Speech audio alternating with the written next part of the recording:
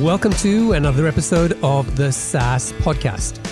I'm your host, Omar Khan, and this is the show where I interview proven founders and industry experts who share their stories, strategies, and insights to help you build, launch, and grow your SaaS business. In this episode, I talked to Delamon Rego, the COO of Thomas Tech, the first AI-powered marketing intelligence platform for tour operators. He's also the founder of SaaS Ops Factory and the creator of the Win Rates Bible, an online resource that helps SaaS companies to improve their sales win rates. When Delamon was working as director of sales for a previous company, he was having a hard time figuring out how to close more sales. So he decided to take a step back, identify all the reasons why they weren't closing more sales, and then come up with a comprehensive list of things they could do to improve their sales win rate. And then he started testing all those ideas. And it worked. In the space of a year, his close rate increased from 20% to 45%. He took everything he learned about improving close rates, and created the Win Rates Bible. In this episode, I asked Delamon to show us how SaaS companies can generate more leads using email. We talk about how to build an email list, how to clean that list, how to validate contact information, how to qualify leads, and how best to do outreach. There's a ton of information in here, so be ready to take some notes. And I hope you enjoy it. Okay, Delamon, welcome to the show. Thank you, Omar. Good to be here. Now, just tell us a little bit about your background and kind of what you're doing at the moment. Yeah, so my name is Delamon Rego, and currently I'm the COO at Thomas, and Thomas stands for Tour Operator Marketing Intelligence Software. Thomas aggregates and analyzes all of the data from various data sources for any kind of company in the tourism business, and then runs a lot of analysis on it and gives actionable insights that companies can use to drive growth. We also have an AI and machine learning component where we can, act on all of that data, understand it a little bit better, and provide good insights into the future. So, pretty exciting business. Taking one of the industries that has, I would say, the least penetration in terms of advanced technology, and really driving some good new SaaS platforms to it, and taking data that hasn't really been examined before and creating some important insights out of it. I also, on the side, actually, right before I started at Thomas, started the Win Rates Bible. And the Win Rates Bible, it came out of my goal to, back in my previous company, which was called Zola. It came out of my goal at Zola, which was to really put down on paper every possible way that we could increase our close rates at Zola, because that was a problem that we were experiencing. And so I did that, and I marked everything down and split it into themes and sub-themes and sub-initiatives and branched it all out, and really created something that gave me a good bird's eye view into the possibilities, and then helped me prioritize the initiatives that would really matter to increase our win rates. So those are the two things I'm working on right now, mostly Thomas, and then just having a little bit of fun with the Win Rates Bible on the side. Yeah, I mean, you shared the Win Rates Bible with me, and I was really impressed with that in terms of, you've basically designed a very detailed and thorough, almost decision tree, which people can just follow in terms of, okay, is this the problem you're facing, or this? And, follow that down, and then basically end up with some very specific things that you can do to make an impact around your sales efforts. So how long did it take you to put that together? It's a good question. So a long time. And it actually came about as a result of a little bit of frustration that I was having, because I was having these challenges. So I was having these challenges of having a very low win rate and not really knowing what to do about it, or whether I could do anything about it, and wondering whether to blame the product or blame our sales team and our sales efforts. And usually the answer is somewhere in the middle. So I did a lot of Google searching and reading of books. The problems that I was running into is Google searches tend to reveal blogs and light form content, and that's helpful, but it doesn't really give you any actionable information in the context of something bigger, right? So you get some tips and tricks, but where you struggle is you're not really sure if what you're working on is the right thing to be working on. And typically it feels a little bit more like you're swatting flies rather than moving boulders. So I didn't like that. And I decided to spend a lot more time in books and at conferences and talking to people who've done it before and who knew exactly the challenges that I was facing and knew how to solve them. So then what I wanted to do was get all out in front of me, right? And just put everything down on paper, put all the ideas I was hearing down on paper, all the problems that needed to be solved and the initiatives that could solve them.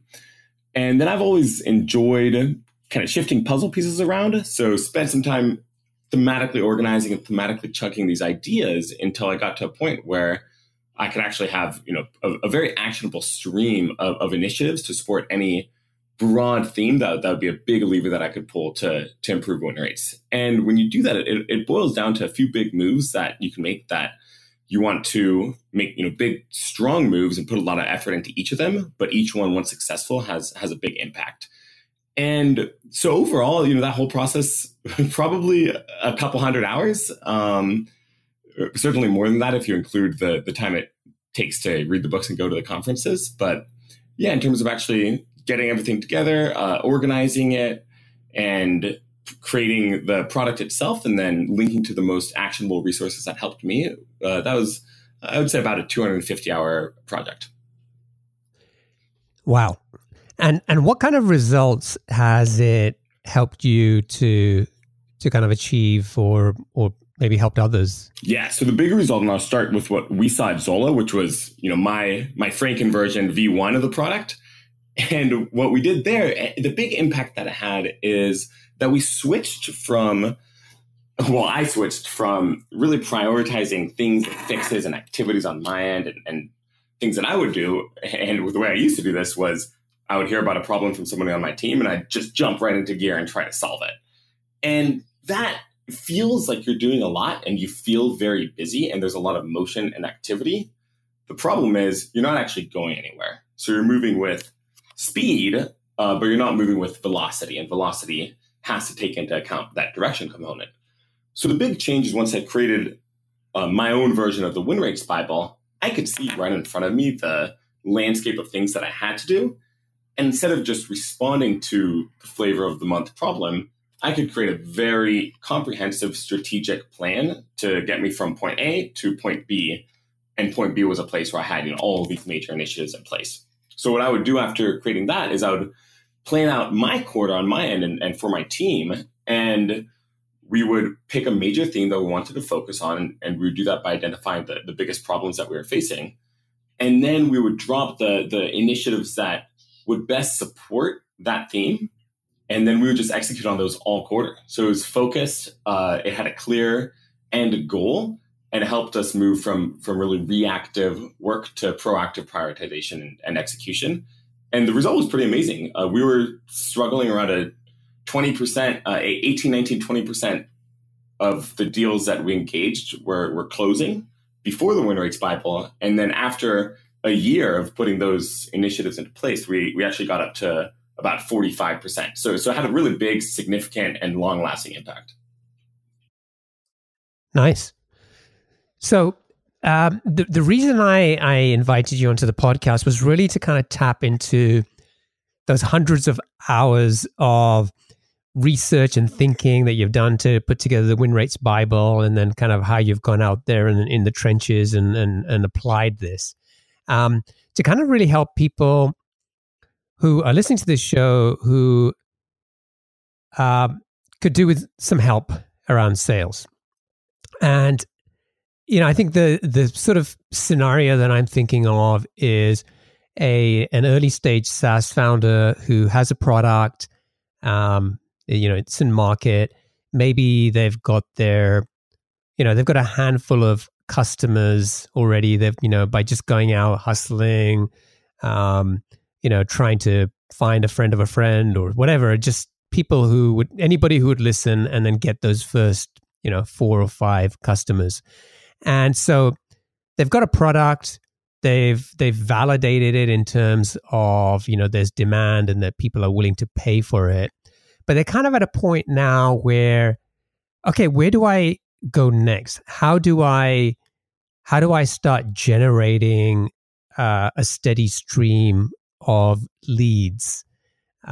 What's the best way for me to do that? And then once I'm doing that, what should my sales process look like? So it's really thinking about, okay, how can I start to build this kind of machine for generating leads and sales instead of kind of waking up every day and just thinking, crap, what should I do now? So that's kind of really the conversation that I want to have with you. Does that sound good? That sounds perfect. Great. So let's start with kind of lead generation. So kind of if we're thinking about somebody who I just described, what's a good process for them to sort of go about, start thinking about how to generate leads? Yeah, so fantastic question. And it really depends at a very high level on what your strength is and what your product is. So there are a few options for where you're even going to find your leads. The big branch is whether you're going to pursue an inbound strategy at first, and that's when leads come to you, they find out about you, and then they actually contact you, or whether you're going to pursue an outbound strategy at first, which is just the opposite when you reach out to the leads. And it depends a little bit on your strengths in your product. So for instance, if your product is something that you're selling to marketing teams, well, it probably makes sense to pursue an inbound approach, because by doing so, and by very virtue of attracting those leads, you're going to prove that whatever you're doing works. Same thing with if you're selling to sales teams and salespeople, well, it makes sense to have a solid outbound focus as well, especially if you're selling to people who are running outbound sales teams. So those are kind of the two obvious ones at either end of the spectrum. If you're selling to product people or engineering teams, or if you're selling a vertical solution, then you're really going to want to go with where your own personal particular strength is and ask yourself, do I love producing excellent top-rated content that's going to be best in the world for that particular subject and distributing it?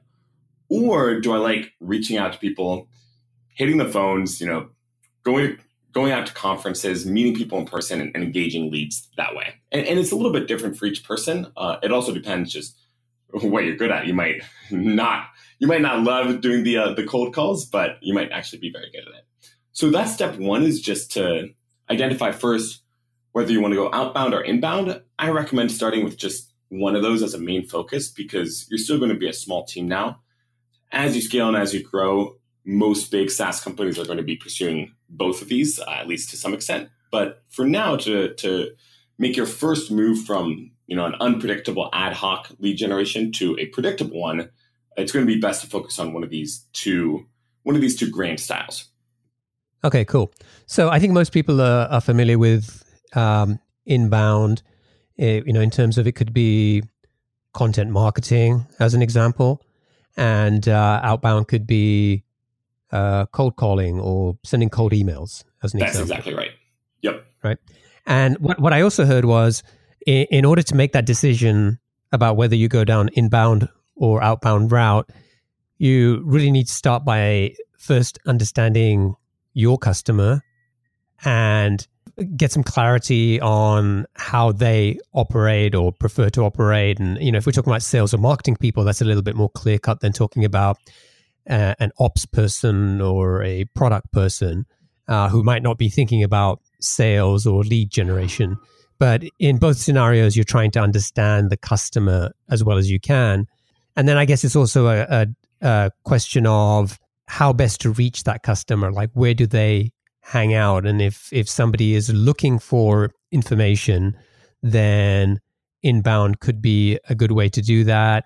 But in other cases, the only route you may have is just to go outbound and start picking up the phone or sending emails to try and reach and that people. brings up another interesting point too, which is the timescale does matter. So inbound generation typically is going to take a little bit of a ramping up time. It's like building a snowball that's rolling downhill, where your first blog post, for instance, isn't going to attract 300 leads. Outbound generation is nice for very early stage companies, because it feels like you're a little bit more in control, and you are a little bit more in control because you're able to create the list, reach out to that list, and generate leads right away. It might be a small trickle, but you're going to be able to feel the impact of everything that you're doing, iterate quickly based on what's working and what isn't, and hopefully spin up a small lead funnel slightly faster than you would through inbound alone. I might be oversimplifying things here, but it kind of, to me, feels like if you're at an early stage and you haven't already been doing some work to build an inbound kind of marketing lead gen process. For example, if you didn't start blogging a year before you launched your product, but you're starting out cold, then it seems like you're going to have to do some outbound in the early stages. Otherwise, you're going to be waiting a while. Correct. No, I would largely agree with that. Unless if you already have a large following, or you've already done it before, or you have some advantage like that, then you're going to have to do some outbound at some point just to get the ball rolling. Even if it's just hitting the pavement and meeting people in person, going to a few conferences and walking up to people and saying hi. I think it's a requirement as an early stage founder to at least do a little bit of that, because you're also going to start to feel the friction in those conversations and understand better what your customers need, what they don't need, and what they respond to. So we've kind of looked at inbound and outbound, and that's sort of step one. And then where do we go next? Should we focus on outbound to start with? That's the one that tends to be a little bit more confusing and scary for people who haven't done it before, probably because it is so. So let's focus on outbound. There's actually some great rules and steps that you can follow to make this a heck of a lot easier for yourself and reduce your chance of failure, at least somewhat upfront. Okay, sounds good. Perfect. So the first thing that you want to do with outbound is to create a list. And this can sound overwhelming, but it's actually something that can be kind of fun if you do it right. What you want to do is, if you have a couple customers, right, 1, 2, 3, 4, 10, 20 customers, whatever it is, identify the common themes. So see who's buying this product, what are the common themes, what are the big groupings here. And then step 2 is to figure out where there is a giant repository of these similar customers. So I'll give you some examples. In the tourism space at Thomas, right, we work with tour providers and folks in the tourism industry. So there's a massive amount of these people on TripAdvisor. Similarly, if you're selling to hotels, right, you might look at hotels.com, or actually TripAdvisor as well. If you're selling to SaaS companies, you might look through the list of SaaS attendees. So there are a lot of ways to do this. It'll depend based on every single market, but for the most part, every market does have a giant list of most of the companies that are going to be relevant customers to you. So that's step 1, is to identify where that list is. Step 2 is convert it into a database. Now, the hard way of doing this is to do it all yourself and to sit there hour after hour in Excel and adding rows. That's not fun. So I recommend skipping that step entirely. And there's 2 good ways to do that. One is with a little bit of software. So if you have a quick program and you can scrape that data into Excel or into Google Sheets, then that can save you hours and hours and hours and hours, sometimes hundreds of hours, depending on how large of a data set you're going after. The other way to do that is to use outsourcers. And this is something that is a little bit of a buzzword and is spoken about quite a bit. But what I find is that far fewer people actually set up a program with outsourced help than really should. And it's actually quite easy to do. So my recommendation for any new product that you're about to take a little bit more aggressively to market is to go to Upwork. And Upwork is a freelancing site, and to post a job post for data entry. And there are countless people who are doing this at very low prices around the world and are phenomenal. And if you hire, say, 1 or 2 people full-time today, and they're working each, 40 hours per week, well, then at the end of the year, 200, 250 work days later, they're going to have each put in 1,000 hours towards this task. And you're going to have a database with just thousands and thousands and tens of thousands of rows. So the trick with that is to start early. It's very cost effective. All of that might cost you, a few $1,000s. And the earlier you start, the bigger your list can grow. Within, even just a few days, a few weeks, a few months, and a year, it's amazing what can happen. So in terms of creating the list, I heard like 3 ways that we can do this. Number one is to basically go out and scrape the data yourself. So get some software. If you know where people are, you can kind of set it up to just go and scrape that information from different websites and kind of manually build it that way. Number 2 is to buy a ready-made list. And that's list. an option as well. So there are plenty of companies out there, who will kind of, sell you a list on whatever kind of target customer, you're trying to reach. And then the third option, which is kind of in between the last 2, is this sort of outsourcing, which is you're kind of effectively building a list from scratch, but you're hiring people to do that for you. And because in the nature of the work, that can often be as cost effective or maybe more cost effective than trying to do that with software, unless you're super clear about where this information is and how you're going to configure the software to go and get this data for you. Yep. And again, it depends a little bit on your skills too, and on where the data is. So if the data is in a place where there's structured URLs and structured data and you're an engineer, then it's probably not too difficult to scrape a relatively big online repository into a CSV format. If that's not your strength, then you're definitely going to want to avoid that, because then you're either hiring somebody to do that for you or using some program that most likely won't work. So then you're looking at really buying a list or outsourcing the creation of the list yourself. I would recommend outsourcing the creation of the list yourself, and there's a few reasons for that. When you buy a list, the way that most of these folks have created the list is by outsourcing the creation of the list themselves. So there's a few problems with that. The data is never going to be as up to date as it is when you do it yourself. Second, the price is going to be typically higher because there's going to be a markup for that setup. Third, it's actually not a very hard thing to do to get somebody on creating this list themselves.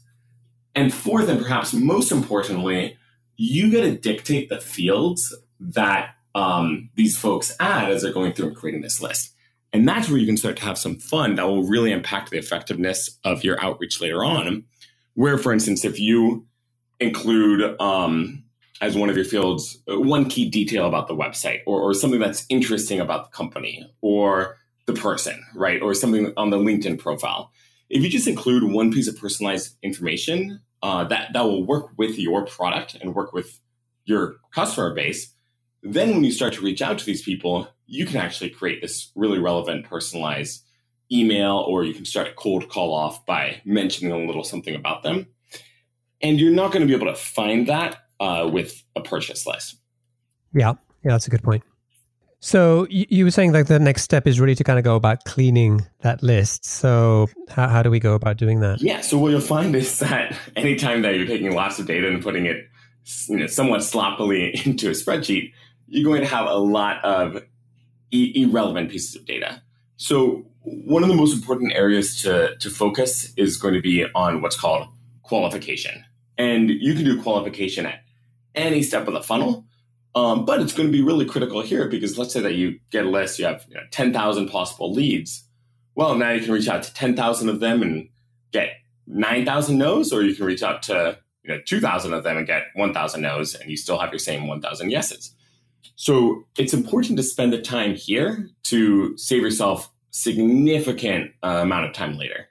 And there's a few ways to do this again. First of all, you're going to want to, again, look at your typical customers and find out a few similarities between them. So let's say that your typical customers are product teams at SaaS companies. Well, you're going to want to find out what size of SaaS company, what size of product team, what's the title of the person, maybe what are some of the systems that they use. And then you're going to want to create a list of bullets of these qualification points and run through this list based on these bullets. And you can send these to your outsourced team. You can run through, 100, 200 rows together to make sure that you're kind of thinking about it the same way. It doesn't have to be perfect, right? You don't have to have 100% perfect qualification. But the goal is as many of the ones that aren't very qualified for your product that you can catch early, the better. And that's where it's actually really helpful to go through this process yourself, and then you can come up with the guidelines. And once you have good guidelines, and you can just give it to either the people that you purchase the list from, they can maybe create some exclusionary criteria there, or you can just send it to the outsourcer that you hired and have them go through every single row, right? All 10,000 rows, and just start to remove people based on these criteria. Got it. Okay. Can you quickly just give me some examples of what the qualification? Yeah. So I think some key examples would be size of company. So oftentimes you might create a list like this and you're going to end up with Salesforce and a 3-person startup. And usually, at least very young companies aren't selling products to both. So definitely size of company, which usually you can go off of number of employees, easy to find on LinkedIn, right? A rough number of employees. You can also go based off of size of team. So size of team within that company. You can also go with the title of the person that you might be reaching out to. That's going to be, if you're looking at VP level or director level, or maybe you're selling actually to the C-suite, then that's another good qualification criteria.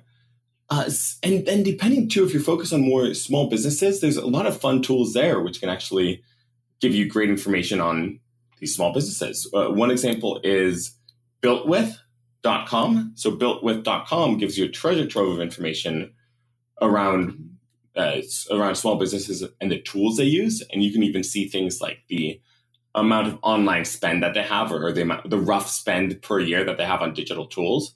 And if you see that they're spending $200 a year on digital tools and you're selling a $10,000 a year solution, well, that might be an uphill battle. Whereas if they're spending $25,000 a year on digital tools and you sell a $5,000 a year solution, then that's probably a company that's at least going to be interested in having a discussion with you. So yeah, it really comes down to finding out who's a good customer, who isn't a good customer, and then picking some metrics there. And a good way to do this too is to look through the initial list that you get and then mark down everybody that you feel actually wouldn't be a good customer and mark down why. And then you're going to want to identify one way to figure this out in advance, or one way that you could communicate a better way to identify this bad fit to the people who are working with you to create that list. Okay, so when you said cleaning the list, a couple of other things that came to my mind were when you've got inevitably humans doing this kind of work.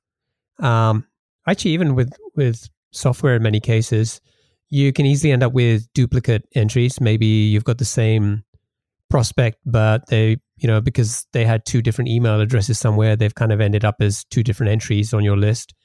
And in terms of like verifying the contact information, like if you've got a list of email addresses, you probably want to make sure that they're up to date or they're valid email addresses, right? Yeah, and that's quite important. So first of all, there's a few tools to get the email addresses. So these are tools that there's actually so many different ones of these now, and they all work slightly different ways. Some kind of guess the person's email address based on their name, their company, and kind of what they've seen other verified email addresses from that company have as a structure. So I'll give you an example. It's kind of cool, actually. Let's say that you work at ExxonMobil and your name is Jeff Green, and this system knows that employees at ExxonMobil tend to be first name dot last name at exxonmobil.com.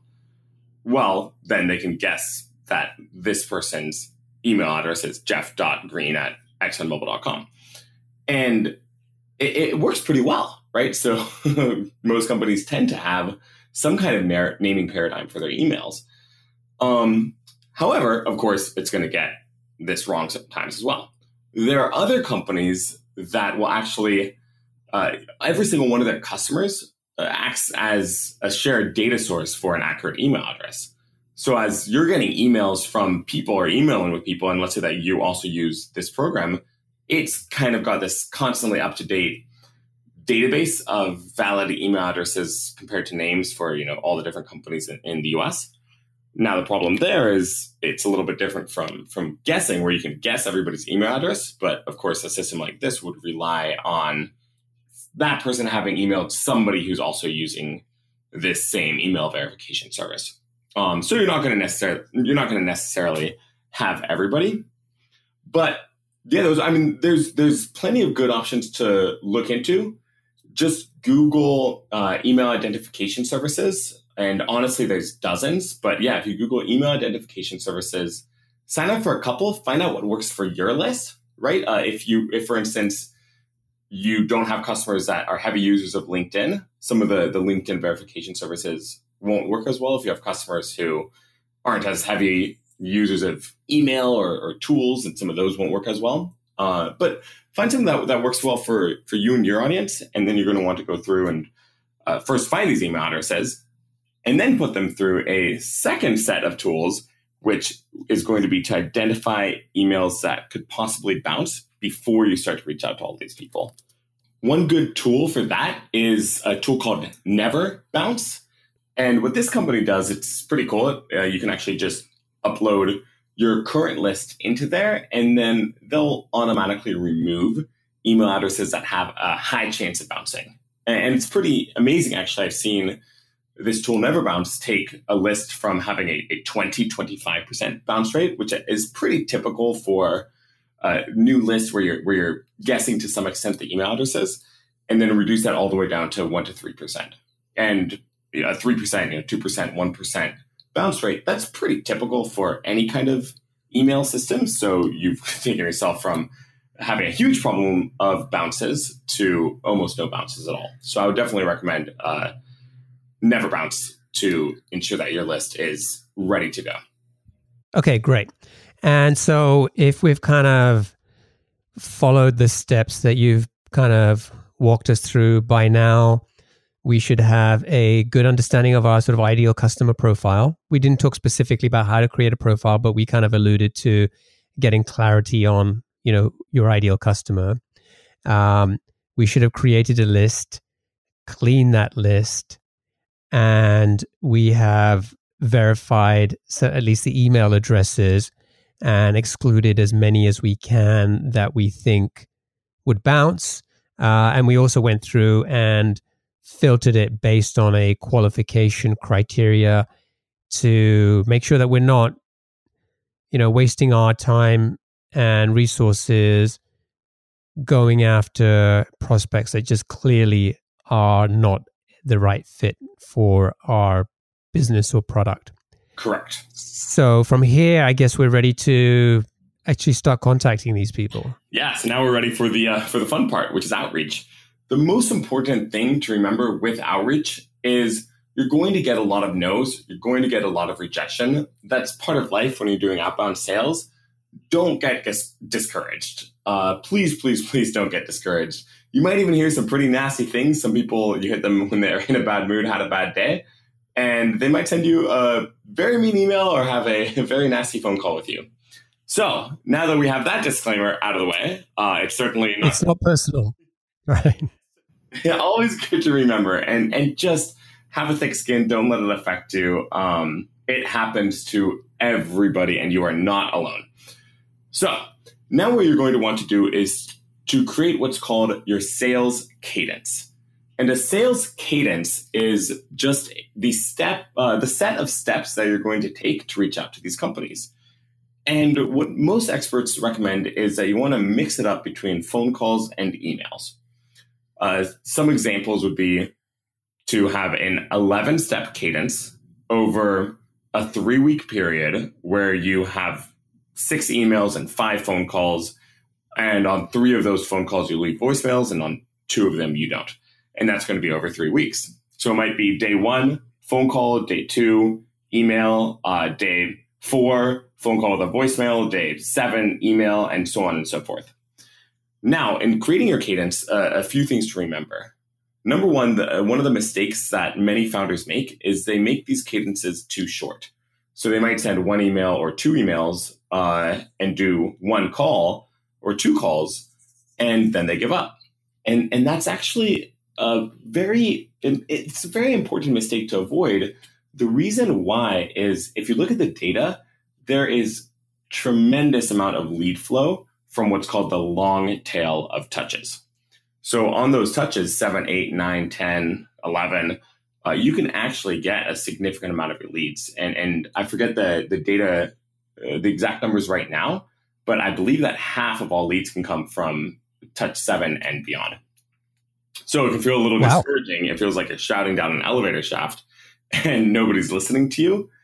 But the key to remember is you're reaching out to people who are very, very busy.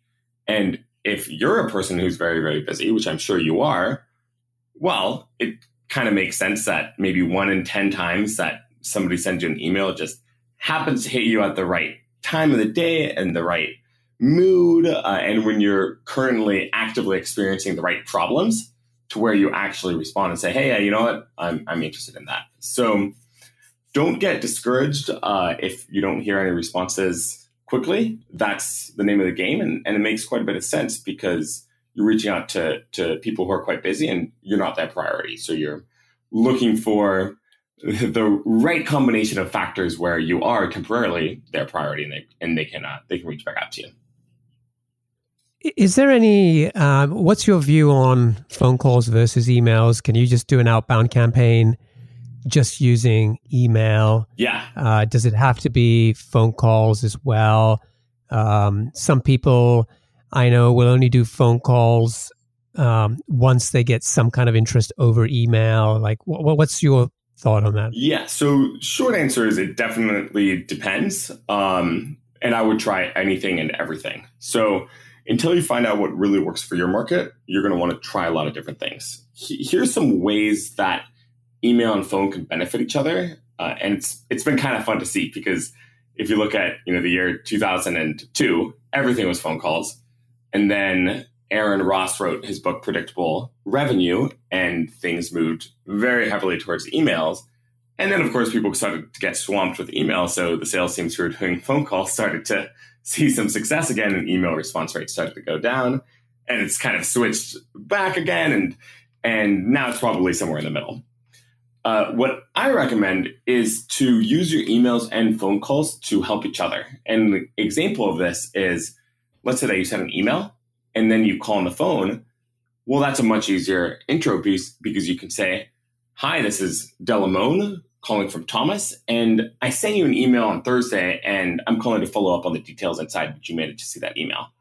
And that's much easier than saying, hey, this is Delamon from Thomas. Let's talk. You've never heard from me. And even if they haven't seen that email or remember it, it makes it a little bit easier for you on your calls. And vice versa. In your email, you can say, as a subject line, follow up from my call. And, well, that's a pretty juicy subject line that people are curious about, and it can help you start that email better. So using both in a cadence, in most cases, is going to be better than just using one or the other, although you might find for your particular market that you can get away with just calls or just emails. Got it. What about using social media as another sort of potential touch point? Yeah. Like if your prospects are on LinkedIn, could you be sharing something of value with them on there? If they're on Twitter, could you be, starting some kind of conversation or whatever? It's like, is that kind of a good mix to also think about? Absolutely. So all of these platforms are going to have a slightly different culture, I guess is the best word for it. And anywhere that your customers are is a viable place to reach out to them. The one that I don't recommend until you already have established context is text. Text can be very effective once you have established context, but you want to avoid it as a cold outreach tool. But everything else, LinkedIn, absolutely reach out on LinkedIn. Twitter, absolutely reach out on Twitter.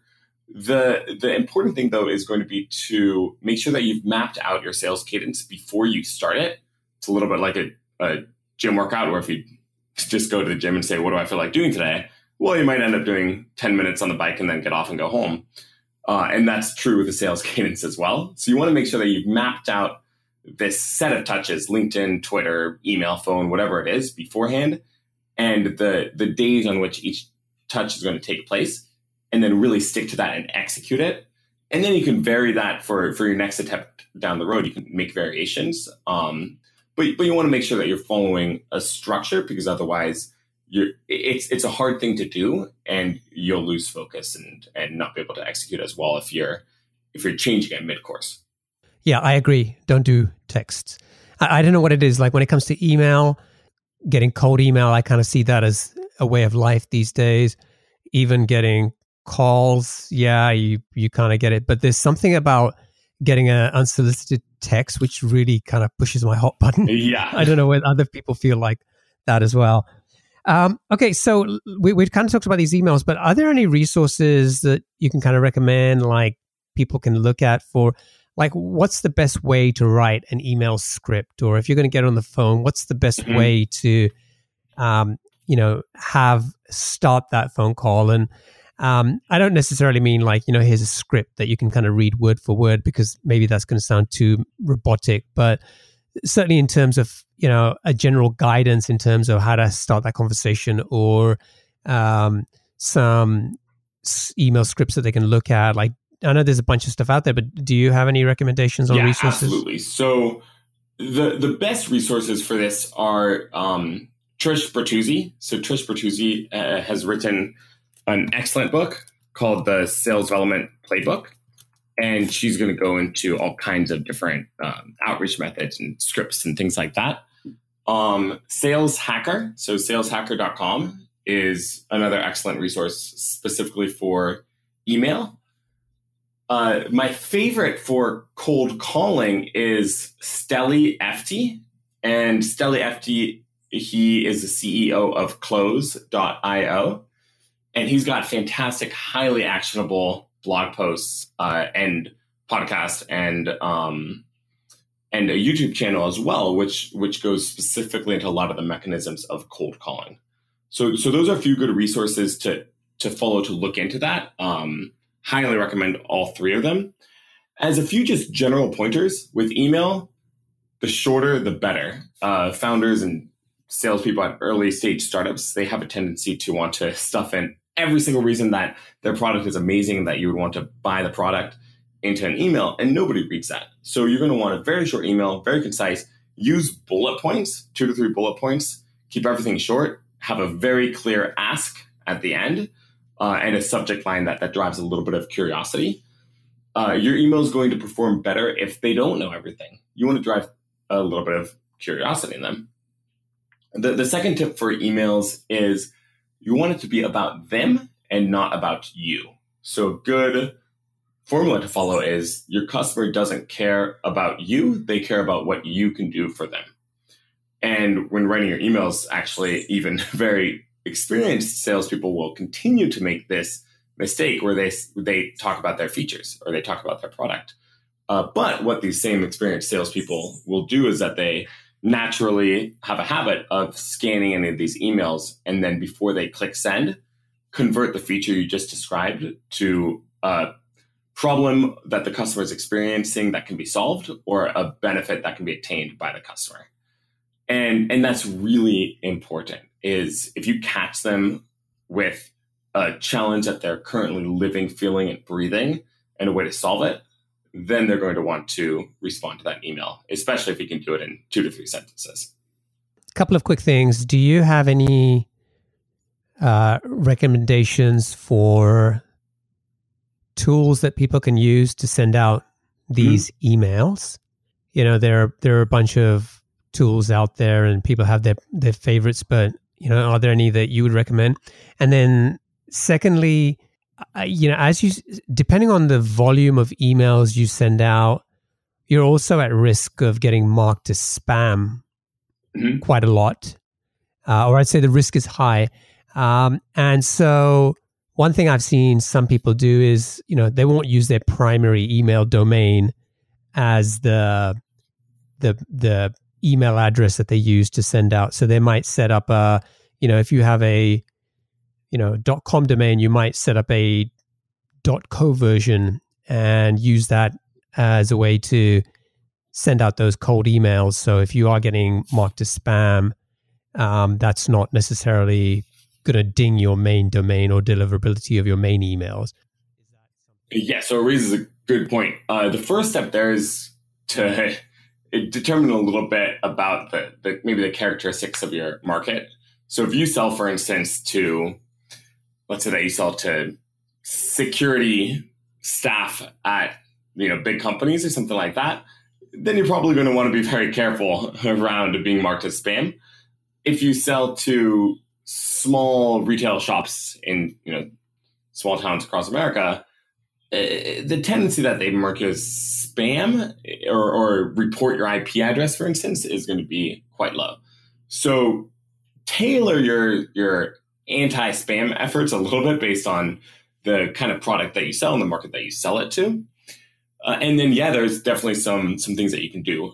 The most important, in my opinion, is to use something like Never Bounce that we were talking about before to reduce the bounce rate. Second, you're going to want to immediately remove somebody from your list that requests to be removed from your list. Third, there's actually something called the Can Spam Act, which basically, if you have an opt-out link that opts out of that lets somebody opt out of receiving future emails, you can actually send out these cold, unsolicited emails.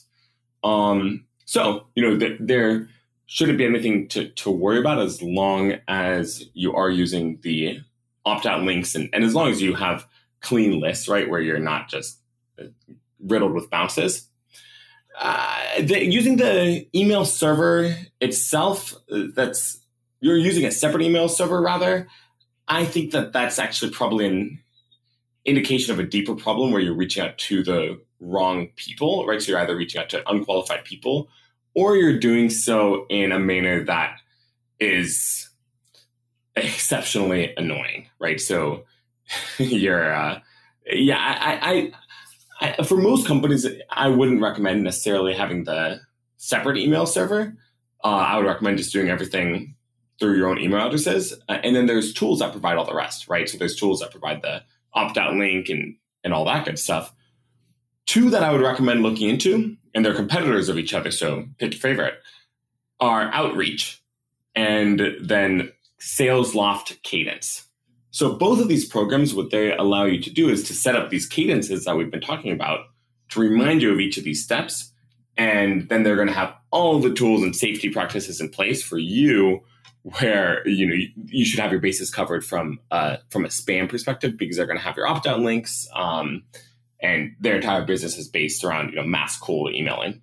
So I would look into both of those tools. I would avoid having your own special server just for emails, unless if you're selling to a very, very finicky market. And I would use a tool like SalesLoft, Cadence, or Outreach to help you save a lot of time in sending these emails. Okay, cool. Yeah, there's a number of tools out there that beyond these two that I just came off the top of my head. Like I think Reply.io is another one, or Mailshake or LeadViews. The list goes on. There's quite a few. Yeah, Yesware is another one. I think there's probably dozens of these companies now. So depends on how lightweight of a solution that you'd like as well. But if you look for a mass emailer, just Google sales mass emailer, you should get a lot of results. All right. Is there anything else that we haven't covered about this process? Yeah, just want to reiterate that definitely shouldn't get offended if people respond negatively or discouraged if people don't respond. If you get a few responses out of your first wave, then that's fantastic. And you can follow up with those leads and learn what worked with them, learn specifically why they did reach back out to you. Or if people respond with a polite no, just ask them, hey, why was this not interesting to you? Most won't reply, but some will, and you'll get good information to improve your next outreach cadence. Yeah, that's awesome.